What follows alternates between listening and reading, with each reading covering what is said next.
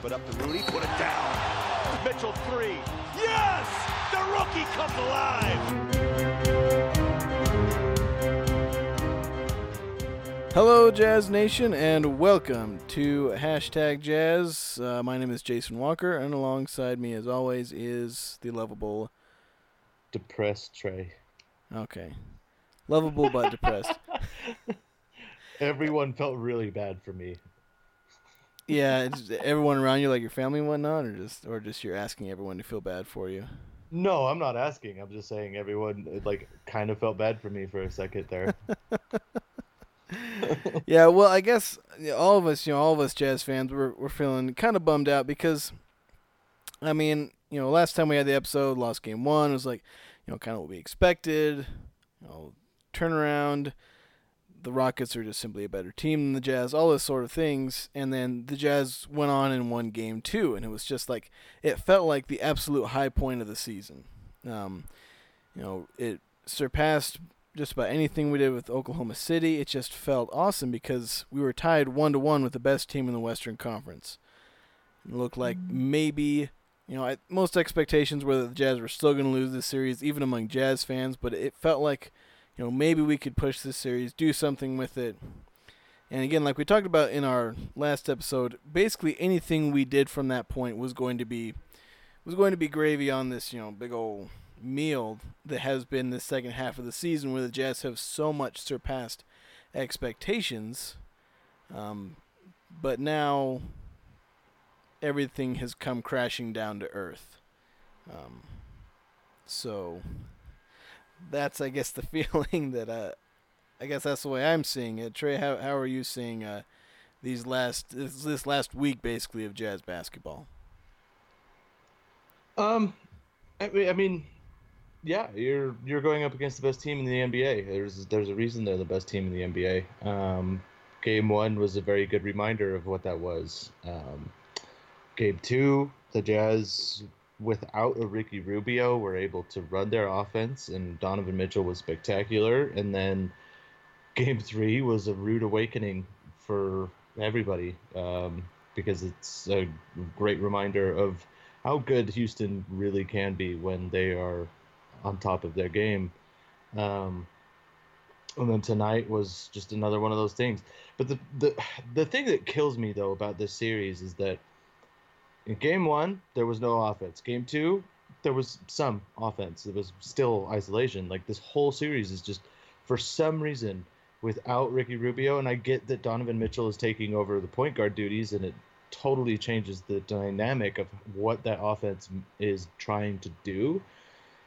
But at the end of the day, this team has been thriving off of ball movement and getting good shots and executing on offense and defense.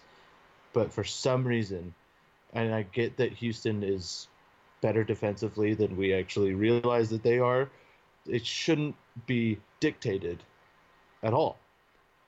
We're still an NBA team. This team has come a long way throughout the entire year, and all of a sudden they just forgot what offense was. And I don't know if that's Quinn Snyder necessarily saying we're going to run more isolation and just rely on pick and roll, because at the end of the day, it just wasn't working. Game three was just like, what happened, guys? You guys were riding a high. All of a sudden, ball movement was stagnant at best. Donovan Mitchell was almost this close to doing a Ben Simmons. And it's just been, I mean, domination aside, Houston was getting a lot of love from the referees. I don't, when I watch the games, I always call out the referees for bad calls. I mean, it happens. It's what happens when you're a sports fan. But, man, I mean, first half alone, I saw, I don't know how many moving screens that they got away with. James Harden, because he can't play defense, he just reaches in on people and gets away with it. And then he goes down on the other end of the court and literally manipulates every referee into calling a foul because he's just so good at selling a foul. Yeah, and that's obviously a very frustrating thing, and that's unfortunately that's what you got to deal with. There's James Harden, who decides that he wants to be a Shakespearean actor as much as he wants to play basketball. And as much as we can hate him for it, that's the way the NBA works. Yeah. I don't really know what to say because I'm just as frustrated as you because every time I see him, when he drives down the lane and he cocks his head back as if he's just gotten hit by a sledgehammer and he's right in his big old beard, which sometimes I feel like he would deserve. And then, they get the call, and especially, you got Dante Exum will be guarding him, and he'll move right in front of him, set his feet, get position. James Harden runs right into him, gets called for a block because it's James Harden. Of course, he would never commit a charge. And yeah, it blows my mind, man. Like, I mean, it's kind of a plague of the NBA. I mean, it always has been to an extent, at least in the last 10, 12 years of the NBA, because we're not back in the day of John Stockton when it was interior power. It was how well can you take a hit and how well can you push back. I mean, there's still that still lingers in the NBA today, but my goodness, it's so bad that everyone tries to flock to get that call. I mean, the Jazz tried to do it, and they're not used to trying to do it because they're not very good at it. And like Rudy Gobert is suspect number one in my mind, man. He just tries to sell these fouls and trying to be like, well, I'm lanky, I got pushed. There are times he gets pushed, but man, Clint Capella has just been bullying him, and he's just kind of taking it. Yeah, and I think we talk about how this team does have a ways to go, and these guys still need to learn, and that's one of the things that gets exposed in a series like this. When you have the Oklahoma City Thunder, we talked extensively how a guy like Russell Westbrook just hasn't simply matured, and you have guys like Paul George and Carmelo Anthony who don't necessarily have deep playoff experience and championship experience. Russell Westbrook's really the only player that has significant playoff experience, outside of a couple years from Paul George. So they aren't necessarily going to be able to do a lot of these very veteran, all these things. They aren't very well coached.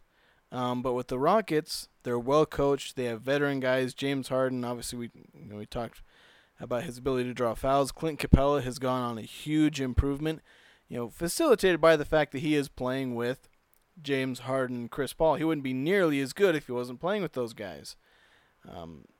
Rudy Gobert would be like already a Hall of Famer if he was playing with guys like James Harden and Chris Paul, just because of all the different reasons. Clint Capella is just made better, and he has obviously been coached well, and he's obviously a talented player. And so I think with the Jazz, there's all these little things like you talked about, not letting yourself get bullied. Sometimes you got to learn how to sell fouls. That's something that Donovan Mitchell, I feel like, is going to learn in the next few years. And then all these different things, not moving away from what makes you an offense, because you brought it up and hit it right on the head. The Jazz have gone away from who they are on offense, and whether it's the Houston defense or Utah just forgetting who they are, or Quinn Snyder, wherever the blame lies, or how much it's spread out, this is something that the Jazz will improve on, and I think it's actually a little encouraging to me that there is that kind of room for improvement, because I felt that one of the flaws from last year's team was I felt that they'd kind of hit their peak. They wouldn't get much better than they were, and so when we kind of had to tear it apart a little bit, we see that we've got some pieces, and while they're good, there's room for improvement. And so while definitely this hurts, losing to Houston, obviously the series isn't over. We're only down 3-1, but at best this series is going to 6. So I think there are some things that the Jazz can learn, and assuming they learn these things, go into the offseason, then they can improve on that. Maybe get to the second round again, maybe even win a series in the second round, make the conference finals. Who knows? But there is definitely, I think, a lot of things that we can learn from. No, and there absolutely is. I mean, we talked about how playoff experience would be so good for Donovan Mitchell specifically, but just for everyone again, because Rudy, I mean, he was in the playoffs last year with Gordon Hayward. He, the Jazz actually got a win in the second round, whereas last year it was just, why did we even show up to the second round? But I mean, to go back a little bit, it is kind of terrible that, James Harden, as gifted as he is offensively, I'm not going to take that away from him. I'm not, because he's really, really, really good, especially when he's going to the basket, because he has this pace about him. He's not going fast. He's just going at a pace that he dictates. And when he goes up and to the basket, he gets the benefit of the doubt every time, because he uses his body so well that he's able to draw that contact no matter what. And now he's just learned to sell it. And I really like the NBA needs to look at this, because I know that in the game time and there's 3 refs on the court, it does make it hard to call those things accurately. And sometimes, they do a pretty good job of making sure, okay. I mean, there was even plenty of times game 3 and 4 where James Harden went up, sold the foul, and they didn't call it. I'm not saying that they didn't. But it's just ridiculous that it's so bad. I mean, one team is able to literally throw another player to the ground and nothing happens, whereas the Jazz do everything they can to try and draw a foul, and they don't get that benefit of the doubt. It's just ridiculous. But yeah, besides that, there's no reason that the Jazz don't learn from this experience, because when they dictate who they are on offense and they execute, they succeed. They have proven that through this latter half of the year and even throughout the playoffs. But to see them go to this isolation heavy offense, it just doesn't work for us, because even if you get Rudy alone down low, he sucks in the post. He really does. He doesn't have any post moves. He got blocked by Capella at least 3 times tonight. He doesn't have that kind of power. He doesn't have like a hook shot. I mean, you name it. He doesn't have the skills necessary. And Clint Capella just literally eats his lunch. He was eating his lunch all day long. He was eating the entire team's lunch all game long tonight. We took him out of his element a little bit, but like you said, James Harden, I don't know, like, he's so good at drawing that defender, Rudy specifically, to where very last second he could either get that layup or just lob it up to Clint Capella, and it's in the basket before you even blink. Yeah, and I think that'll be something that teams will definitely need to work on if they want to try and stop the Rockets. Obviously, if you're the Jazz, I'd watch this likely up-and-coming Warriors-Rockets series. See how they defend Harden. Because they don't have a rim protector, and I don't know, maybe it'll just be better one-on-one defense, or just, watch that film. Because if the Warriors end up winning, which I would actually say they might, or probably will, you can see how do teams either neutralize or just, slow down James Harden, maybe even stop him. He's going up against Klay Thompson, who is an incredible individual defender. I don't think Klay Thompson gets enough recognition for the defense he plays. He doesn't get enough recognition at all. He's basically the 4th most popular player in his own team, and he's arguably, well, I'd say he's the 3rd best. Probably. It's between him and Draymond for 3rd best. But he'd be the best player on a lot of NBA teams. So I definitely agree with you there. So again, just moving on, I think you hit it on the head again with Rudy Gobert on offense, and those are just some of the simple things, because Rudy Gobert does have a long way to go on offense in terms of being able to put the ball in the basket by himself. Does he need to be Hakeem Olajuwon out there? Obviously no. But he needs to be able to put in, when he's averaging, let's say next season he might average 15 points, go up a little bit from like 13 or 14 this season. You'd hope that like maybe 6 of those, like have him watch Steven Adams. Steven Adams, I don't know how many points he averages, probably similar to Gobert. But he's got a shot, a little kind of dinky hook shot floater thing that he puts up, and it goes in a lot of time. I imagine that, obviously I haven't watched a lot of Steven Adams film, but in that series when I was watching him, he probably made that shot 60 to 70% of the time. It's a little 5 foot, maybe 7 foot hook shot at most, and it goes in. And just that tiny little move that, when you get matched up on somebody, maybe even somebody like Clint Capella, but especially say if you're matched up against, I don't know, a PJ Tucker or anybody that's like under 6'10", then you can, at worst, put up that shot. It's a decent shot. It's the kind of shot that you'll make 60 to 70% of the time, and that'll be fine. Because you know what? Sometimes you miss it. Whatever. It happens. But he needs to be able to put up points on his own, and obviously there are little things that the Jazz will be able to get better at. Donovan Mitchell is going to get better. Because, right now, he does really well in isolation, but he has been pretty inefficient in this series.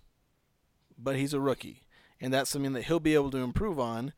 And while obviously as the Jazz we want to continue to do that team basketball, that ball movement, there will be times where isolation ball is necessary, and as Donovan Mitchell gets better at that, we'll be able to turn to him more and more late game.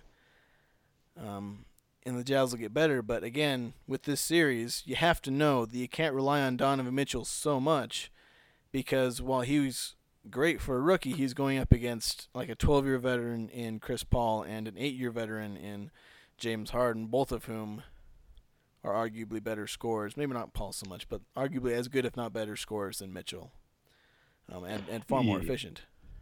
Yeah, Donovan Mitchell has gotten a rude awakening with this series because Mike D'Antoni has put every bit of defensive focus on Donovan Mitchell, because he knows that if he takes Donovan Mitchell out of the game, if not make him work for every single point, the rest of the guys have to pick up that slack. And Joe Ingles did a great job in game 2, but he hasn't been. Joe Ingles has got some pretty good numbers in games 3 and 4. I'm not going to take that away from him, but he put so much pressure on everybody else. And then, like, the shot selection going forward has just been atrocious. Jay Crowder fell back in love with the three-pointer. I could go down the list here. The Houston Rockets are good defensively. I'm not going to take that away from them. But the Jazz are just as good offensively in terms of execution. It's just ridiculous to me that we go off this motto of the strength of our team is our team, and I see the team standing around just waiting for something to happen or a kick out to come through, when the defense will collapse on the other end and take away any semblance of a shot. And when Rudy Gobert doesn't have this post play that he should have, he's 7'1" and has a wingspan of nearly 8 feet. There's no reason why Rudy Gobert cannot develop some kind of hook shot or something. His arms are longer than everybody else on the court. He should be a better defense or a better inside presence than he is. The only reason that he gets open on the down low is when we get him an open shot from some pick and roll situation where the center has to come up and guard play defense on our guards. And that's the only time Rudy has had any kind of success. It's ridiculous. Rudy needs to develop some kind of post game going forward, or this team is in trouble. Yeah, I think that is definitely something. And I think one thing that we've overlooked a little bit, and I think has had a huge impact, and I think maybe you brought it up a little earlier, but Ricky Rubio, him not being in this series. Oh, you missed that guy. Yeah, I think you did touch on it a little bit earlier with him initiating ball movement, and also just as an offensive presence, he can put the ball in the basket some. He can get us maybe 15 points, and on a good night, maybe 20 points. Be very efficient in doing so. Again, he's not going to be killing it on offense for us, but he was a big part of that Oklahoma City series, and we managed to win the one game essentially without him, where he played like the 7 minutes. But you mentioned when Mike D'Antoni's putting all the pressure on Donovan Mitchell. I think during the series, or during the season, perhaps we underestimated how much Ricky Rubio was able to alleviate some of that, because there'd be games where Donovan Mitchell, maybe he'd have fewer points, maybe he'd be a little off in terms of efficiency, but then Ricky Rubio would be able to initiate offense, initiate ball movement, get things moving, manipulate the defense. Because that was something that he was good at, is that he can manipulate the defense, change things around, get an open shot for Joe Ingles, Jay Crowder, Royce O'Neal, whoever. Yeah, because he's so intelligent. Yeah, and I think you mentioned the Houston Rockets defense being certainly above average, and the Jazz can be an above average offense, but without Ricky Rubio, we have a rookie point guard, a rookie shooting guard, And then Joe Ingles. In this game, we had Jay Crowder starting at the 4 because of the injury to Derek Favors, which, again, another big thing where he's only playing 16 minutes. He was plus 14 in 16 minutes, so look into that, how much you want. In a game where we lost by 13. So I think that's certainly huge, and I think we're going to talk a lot more about Derek Favors in upcoming episodes as the off season will likely commence. So I don't know, just so much. And then Dante Exum getting hurt a little bit in this game, obviously being limited. We saw his great play on James Harden defensively. He was so good on Harden. I mean, game 2 all the way up to the point he went out. I honestly think that if Exum hadn't have gone out with an injury, we could have pulled this game out because nobody could stay with Dante. Nobody. His first step is insane. We talk about Donovan being quick with his first step, but man, Dante is so explosive. You cannot stay with that first step. You can't. He got to the basket so many times, and then he goes out, and it's like, oh, okay. That's honestly, that when Dante went out, that was when I was like, okay, that's it. Season's over. We don't have anybody to stay with Harden anymore. Neto did an admirable job. He did, but nobody put the claps on him like Dante did. Nobody. Yeah, and I think, when you watch the Oklahoma City series, you thought, oh, geez, Dante Exum just lost himself a lot of money. He's not going to get a very good contract because he had a decent run at the end of the season and did very poorly, especially on offense. He did pretty well defensively. But yeah, this series, you said it, awesome defensively.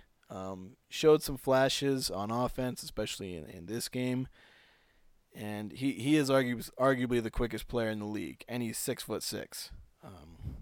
It's stupid how fast he can move. Yeah, he can, and it's forward, backward, or I don't know, forward and then laterally, which is huge because you'd see him go up against Harden. Harden's used to be able to get that first step, get past somebody, do his little wiggle and dance and whatever, and he'd try it over and over, these little things in and out, and Exum would just bounce back and forth, back and forth, back and forth, just just right there. And it frustrated the crap out of Harden. And you saw that obviously in game 2, where that was really the only game where, one, it seemed like the officials were pretty fair. And second, it was, the one game where he managed to actually get to James Harden and Chris Paul in their head. The other games, the Jazz didn't, and they lost. So, again, this series has very much renewed my faith in Dante Exum. Again, it's just one of these days he's going to have a full season. We'll get a chance to see how much of this potential is real and how much we can actually get out of Dante Exum because, maybe, again, in 2 or 3 years, if, Ricky Rubio either leaves or maybe gets relegated to a bench role with the Jazz and Dante Exum is able to step up, be a starting point guard, maybe shooting guard. I don't know how the Dante and Donovan lineup would work, but that would be an insane backcourt. And again, we got a bit of a flash of it with Dante Exum showing off some crazy defensive skills and a few flashes of offense. Yeah, I mean, that's the key point though. We've got flashes, and I still believe that there is a lot of potential in Dante Exum. But I still feel like at this point it's kind of a wet dream in a way, because Dante Exum is quick. He's not a good decision maker. He's not a good playmaker. He's great defensively, and he's a great role player. I would love to see, like you said, given an entire season to actually play, which unfortunately we have not been able to see. And I do feel for him. I really do, because it's just like, you could tell that he wants to break out, and he's had attitude. He's gone chest to chest with Harden. He's said some words with him. He's bumped him just walking back to the bench. So there's something there. And I I don't want to say he's injury prone because really in all reality his injuries have just been freak accidents more or less. Um, but I mean, it's going to be interesting to see what happens in the offseason. I hate to think about it right now, but I mean, that's like I said, Dante Exum going out. That was what really sealed the series. We may steal a game in the next game, but I mean, we got our backs against the walls. We have to win in Houston, otherwise, I mean, it's over. Um, and I would just love to see this team stay together. In all reality, because there's a bunch of camaraderie. They all love each other. They love hanging out with each other. They love playing with each other. I'd love to see this team gel for the next 2 years and see what happens. But I got to be real here. I'd really like this. This season is done. The Rockets are up 3-1. It's a collision course for the Warriors and the Rockets. Yeah, and that is obviously the feeling. That's the feeling we've had in this podcast, and I think that's how just about every Jazz fan would feel, is that the ride is over. You know, it was awesome while it lasted, and that's the thing. You mentioned the team coming together. I think the team and the community, the Jazz Nation as a whole, so uplifted by this season. Just absolutely, literally lifting a franchise up off of its butt after a very frustrating off season, a very frustrating early part of the season, like the first half of the season, and then just suddenly out of the blue, a little playoff run. And I agree. I'd love to see this team. Most of these guys are on contract for next year. Really, the two main guys who aren't, Dante Exum, restricted free agent, and then Derek Favors, unrestricted. He can walk if he wants. Jazz can try and keep him. We don't know what's going to happen. But I think that there are positives to take away from this series. Talk about Dante Exum. Some flashes. Obviously, Donovan Mitchell's been pretty good. Did I say Dante Mitchell? I think you said Dante, and then you said the points, and then you went Mitchell. Okay. I don't know. It's late at night right now, so I might be losing it. But I think we've gone over it. There's so many different things obviously we can improve, which again, like I said earlier, is as much encouraging as it is discouraging that these flaws exist. We know that we can work on them. The Jazz can work on them to move forward. There's so much room for this team to grow, and there seems to be plenty of time to do it because several of these guys are on contract for multiple years. And the Jazz can get things going. And again, next year, we'll see about a playoff run in 2 or 3 years. Maybe looking at a conference finals and, maybe it's a nice dream, but maybe even an NBA finals run. We'll see how it goes. Yeah, I mean, honestly, this season has been, and to go back to it a little bit, I mean, this community, like Salt Lake and Utah as a whole, there hasn't been a team that the state of Utah, even Salt Lake City, has cared this much about since the 97 or the 96, 97 and the 97, 98 Jazz teams. Bar none. Nobody, Darren Williams and Carlos Boozer, there was still a following, don't get me wrong, but nobody has cared about this team this much since the final seasons of John Stockton and Karl Malone. Yeah, and on Friday, I believe it was, Game 3, went to a camp out. It was a fathers and sons outing, and we go, and there's all these activities and whatnot, and we do our stuff, and then the Jazz game comes on. We're trying to figure out how to, get our connection going so we can watch Game 3. And obviously it didn't go very well, but it was like, it was this, yeah, of course we're going to try and find a way to watch it. Yeah, we're out camping and our wives and whatnot think we're out roughing it in the wilderness, but heck, we're watching the Jazz game. Because, most of these guys are Jazz fans. We all live in Utah, so that's just how much I feel like that was kind of an embodiment of, yeah, if this were 2 or 3 years ago, maybe the middle of the season, be like, heck no, we're not watching a Jazz game. We're going to actually enjoy ourselves. Right. And again, it's just so much that this team has done for the community and built up everything. And there's a bright future ahead, despite obviously the disappointments. And even though we all saw this coming, or assumed that it would happen, it still hurts. As a fan, it's just hard to not think about that. It's just you're riding such a high. You're just like, oh yeah, I love this team. They're doing great. And then I'm always that guy at when I go to watching parties or something, and I'm too real. What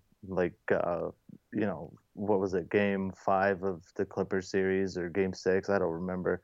And everybody was cheering them on, yeah, we're gonna come back or we're gonna win this game. I'm like, no, we're not. Sorry guys, it's just not happening. We're going to lose this game. Everyone's shut up. Guys, seriously, we're gonna lose. And sure enough, we lost. And everyone's like, I'm sorry, we didn't mean to get mad at you. You're just being real. I'm like, just looking at what's happening, man. There's too many times when you watch a Jazz, or not just a Jazz game, but a basketball game. I mean, every fan goes through this. I mean, look at the Toronto Raptors, number 1 seed in the East, and they're down 3-0 to the Cavaliers. And the Cavaliers have probably had their worst team in many years, but LeBron is just too good. I mean, everybody goes through this where you just ride this high, and then there's this harsh reality of, oh crap, we're not gonna win. Yeah, and obviously we all, I guess, in the back of our minds, we all thought that was going to happen with the Jazz. Every time the Jazz made the playoffs the last however many years, yeah, they're good. They've done well to get this far, but we all know they're not good enough. And it is just the growth. It's the next step. I mean, at this point, going into next season, the Jazz are expected to make the playoffs. They've set the bar for themselves. They've set the bar for at least the second round next year. It's second round or bust at this point. That is the expectation moving forward for not just us, the fans, but the coaches and the players. They're going to want to get back to this point. They want to improve upon it. That is it. If you guys don't make the playoffs and you don't get to the first round, that's a failure. Yeah, and it'll be, and I think I touched on this in the last episode, is that it'll be interesting to see how these players react to that pressure, because they were playing with house money in these playoffs. They won't next year, because like you said, the bar is a first-round playoff victory. That's the bar. I mean, and so we'll see how they react to that. Donovan Mitchell especially, but also other leaders like Rudy Gobert, because he didn't do very well in this series. Not at all. And he was very impactful in the Oklahoma City series, but there were times where he didn't feel like the completely dominant regular season Rudy Gobert, though he was obviously integral in that Oklahoma City win. But there were times but he still got his statistics though. This game, this series, he's been completely out of it. I think it was Game 3. I was just watching him, and I'm like, where is your head, Rudy? Seriously, though. I mean, you had to have seen this. There's, so many boneheaded plays or just times where he didn't really seem to care. I mean, how many times does Chris Paul need to hit a jumper from the nail, and you don't go and contest that shot when Capella is still up at the three-point line because he went up to give you a screen? I'm really disappointed in Rudy in this series. Really disappointed. Yeah, that is one thing that you need, that some people are beginning to point out, is that he will not leave the paint if you don't make him leave the paint. And even then, he'll be guarding Kristaps Porzingis, and Kristaps will have 5 feet to shoot a 3-point shot, which is really frustrating. It's what I used to see out of Enes Kanter. Remember watching him guard Zach Randolph, and Zach Randolph would have the ball, mid-range, 20-footer or whatnot. I'd be screaming in my television, get out on him. He's going to shoot it and make it. And then he would shoot it and make it because, he was wide open from mid-range. This is back when Zach Randolph was good. So, I guess before he got old, really. That's the main reason he's not as good anymore. Yeah, I just, Rudy relies way too much on the defense funneling whoever it is to the paint. He relies on it way too much. And I mean, given when he goes out and tries to guard Steph Curry, we saw that last year in the playoffs. He just went through the blender. I mean, he can't stay with people out beyond the paint. It's just not his. It's just not what he can do. But I also think like I hate to say this, but I mean, I really don't think that Rudy. I mean, I watched Clint Capella and how good he is, like how versatile he is. I'm going out into the 3-point line, running people off of that 3-point line, and then recovering all the way back to the basket and staying with his guys. Whereas Rudy, he really struggles with that. He really struggles with that. And I really think that it's just like he expects to block every shot or shut people down. He expects it. It's not something that he works for anymore. I know that's probably blasphemous to people that are listening right now, but it is true. I mean, Rudy, it relies on stability in the paint. He relies on that player coming to him, being forced to him, and then he can make the play from there. It's good, but Rudy just, I mean, wow, we've seen his weaknesses in this series, and it's glaring. Yeah, and I think there'll definitely be a coaching point. There are times where he'll need to make some more hustle defensive plays, because right now he's making the rim protector defensive plays, and he's the best in the league at it. That's been very well documented based on his impact, there's defensive numbers, whatnot. But like you said, there's getting out on the 3-point line, running some guys off. You know, he doesn't have to be able to stay with Steph Curry on the perimeter. We'll probably continue to see him getting crossed over by just about any point guard in the league, because basically any point guard in the league is like 3 times as quick as Rudy Gobert. Excuse me, I about died there, swallowing my spit. Don't do that. It's the series, guys. Oh, It's just that depressing. we need to start a GoFundMe for you. Anyway, but it's those kind of hustle things where you get out, force them to make a play, recover. You know, obviously, I think he's accepted that. You know, you're not going to stop him every time on defense. He's kind of accepted that at the rim, but I think he needs to realize that there are players who, he wants to. He's kind of under that mentality, and I have this sometimes too when I'm playing defense and like pickup basketball. Is like, okay, that's a mid-range shot. If I try and go up on him, he's going to beat me to the rim, so I'm just going to let him take a mid-range shot. And I think Rudy Gobert kind of has this in his mind that I'd rather let Chris Paul take a mid-range jumper than a layup, but sometimes you do need to go out there and contest it, because sometimes that'll disrupt the offense enough that he has to move the ball out and there's not even a shot generated. For sure. I mean, when people go into the paint and like drive and then they see the wall that is Rudy Gobert, they back off. But I mean, I've been watching Chris Paul long enough to know that when he gets to the nail or the elbow extended, it's money.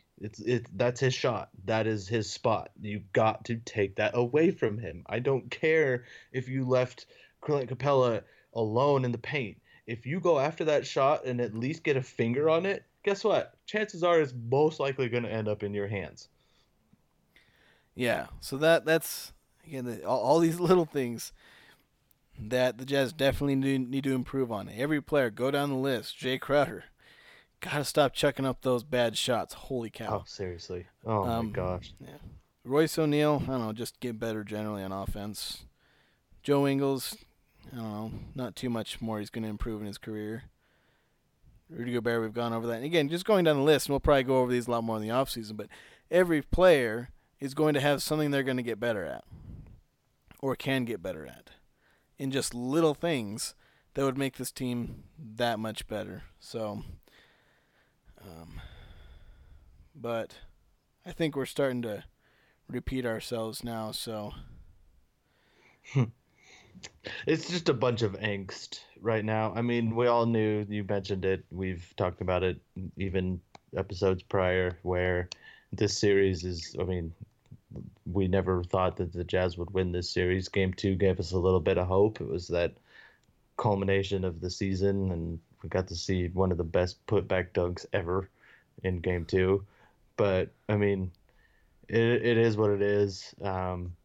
And yeah, I mean, as long as the Jazz improve upon some things and some players bust out some new tricks, I think the Jazz will be just fine. I mean, we even talked about it before, and I still say it confidently. I think the Jazz will be a force for the next 2 to 3 years, especially going into the playoffs. Yeah. And to kind of end on a positive note, I do want to go back to that putback dunk. I will say that I was watching that game live. I was actually at work, and we had the game on. And when I saw that, I have not, yelled, oh, that loud in years. It was. Oh, dude, I was standing up still, and I almost fell. Like my mouth was agape. I just was like, "Did that really just happen?" Yeah, and I was sitting down, and I was in a little rolling office chair, and I almost threw myself out of that chair and stood up, and just like, holy cow, that was. I think that made the whole season worth it just to see that. And I've now seen that play probably close to 50 times. And Yep. It's not going to get old. Heck, I'm probably going to go watch it after we finish recording this just because it was that good. Yeah. So That was insane. It was filthy. was. But anyway, that's about going to do it. Just like with the Jazz season, this last game just about did it. And I guess we don't have as much hope as that one 76ers fan at the end of the game where he was holding up that sign. It's not over, even though we're down 3-0. But That's the beauty of fandom, though, man. You never give up on your team. I'm never gonna give up on the Jazz. I've been raised on them. I bleed Utah Jazz. That's just the way it is. But it always, I mean, sports. You're always down for disappointment. It happens. as long as the Jazz go down with glory, I'm cool with that. Just not a blowout loss. Maybe Yeah, even not a steal blowout game. loss. I would love. I would love to see I would love to see Chris Paul get injured. Is that a little too dark? It is, but I'm going to give you a pass on it because, just I may or may not be thinking the same thing. But of course, we wouldn't wish serious injury on him. Just tweak the ankle. Yeah, just a little ankle sprain, and then you can really cry because. Anyways. Yeah, whatever. Anyway, so again, thank you everyone so much for listening. I don't know if that sentence made grammatical sense. Again, this will probably be our last podcast during the active season for the Utah Jazz, as next time we'll probably be doing our season review, which may or may not be split into 2 parts. I don't know. We'll talk more about what's going on over the summer with our podcasting schedule because it will change slightly. But it's been awesome. I think we're on podcast number 18 right now. So I feel like it's been longer than that. yeah, it feels like it. But I mean, think about it. 18, that's 18 weeks. Yeah, roughly. We might have skipped 1 or 2, so we're probably rocking right around 20 weeks, which is, 4 months? 4 or 5 months? Huh. Just about the Yeah, entire season, I essentially. don't even remember when we started. I think it was like late December. Oh, okay, yeah. I think. Wow. And then next year we're going to be here every week.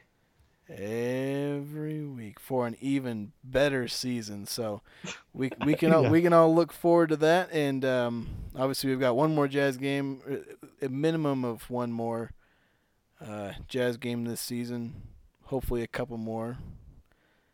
Just so we can get some more Donovan Mitchell, maybe get another nice dunk or 2 out of him.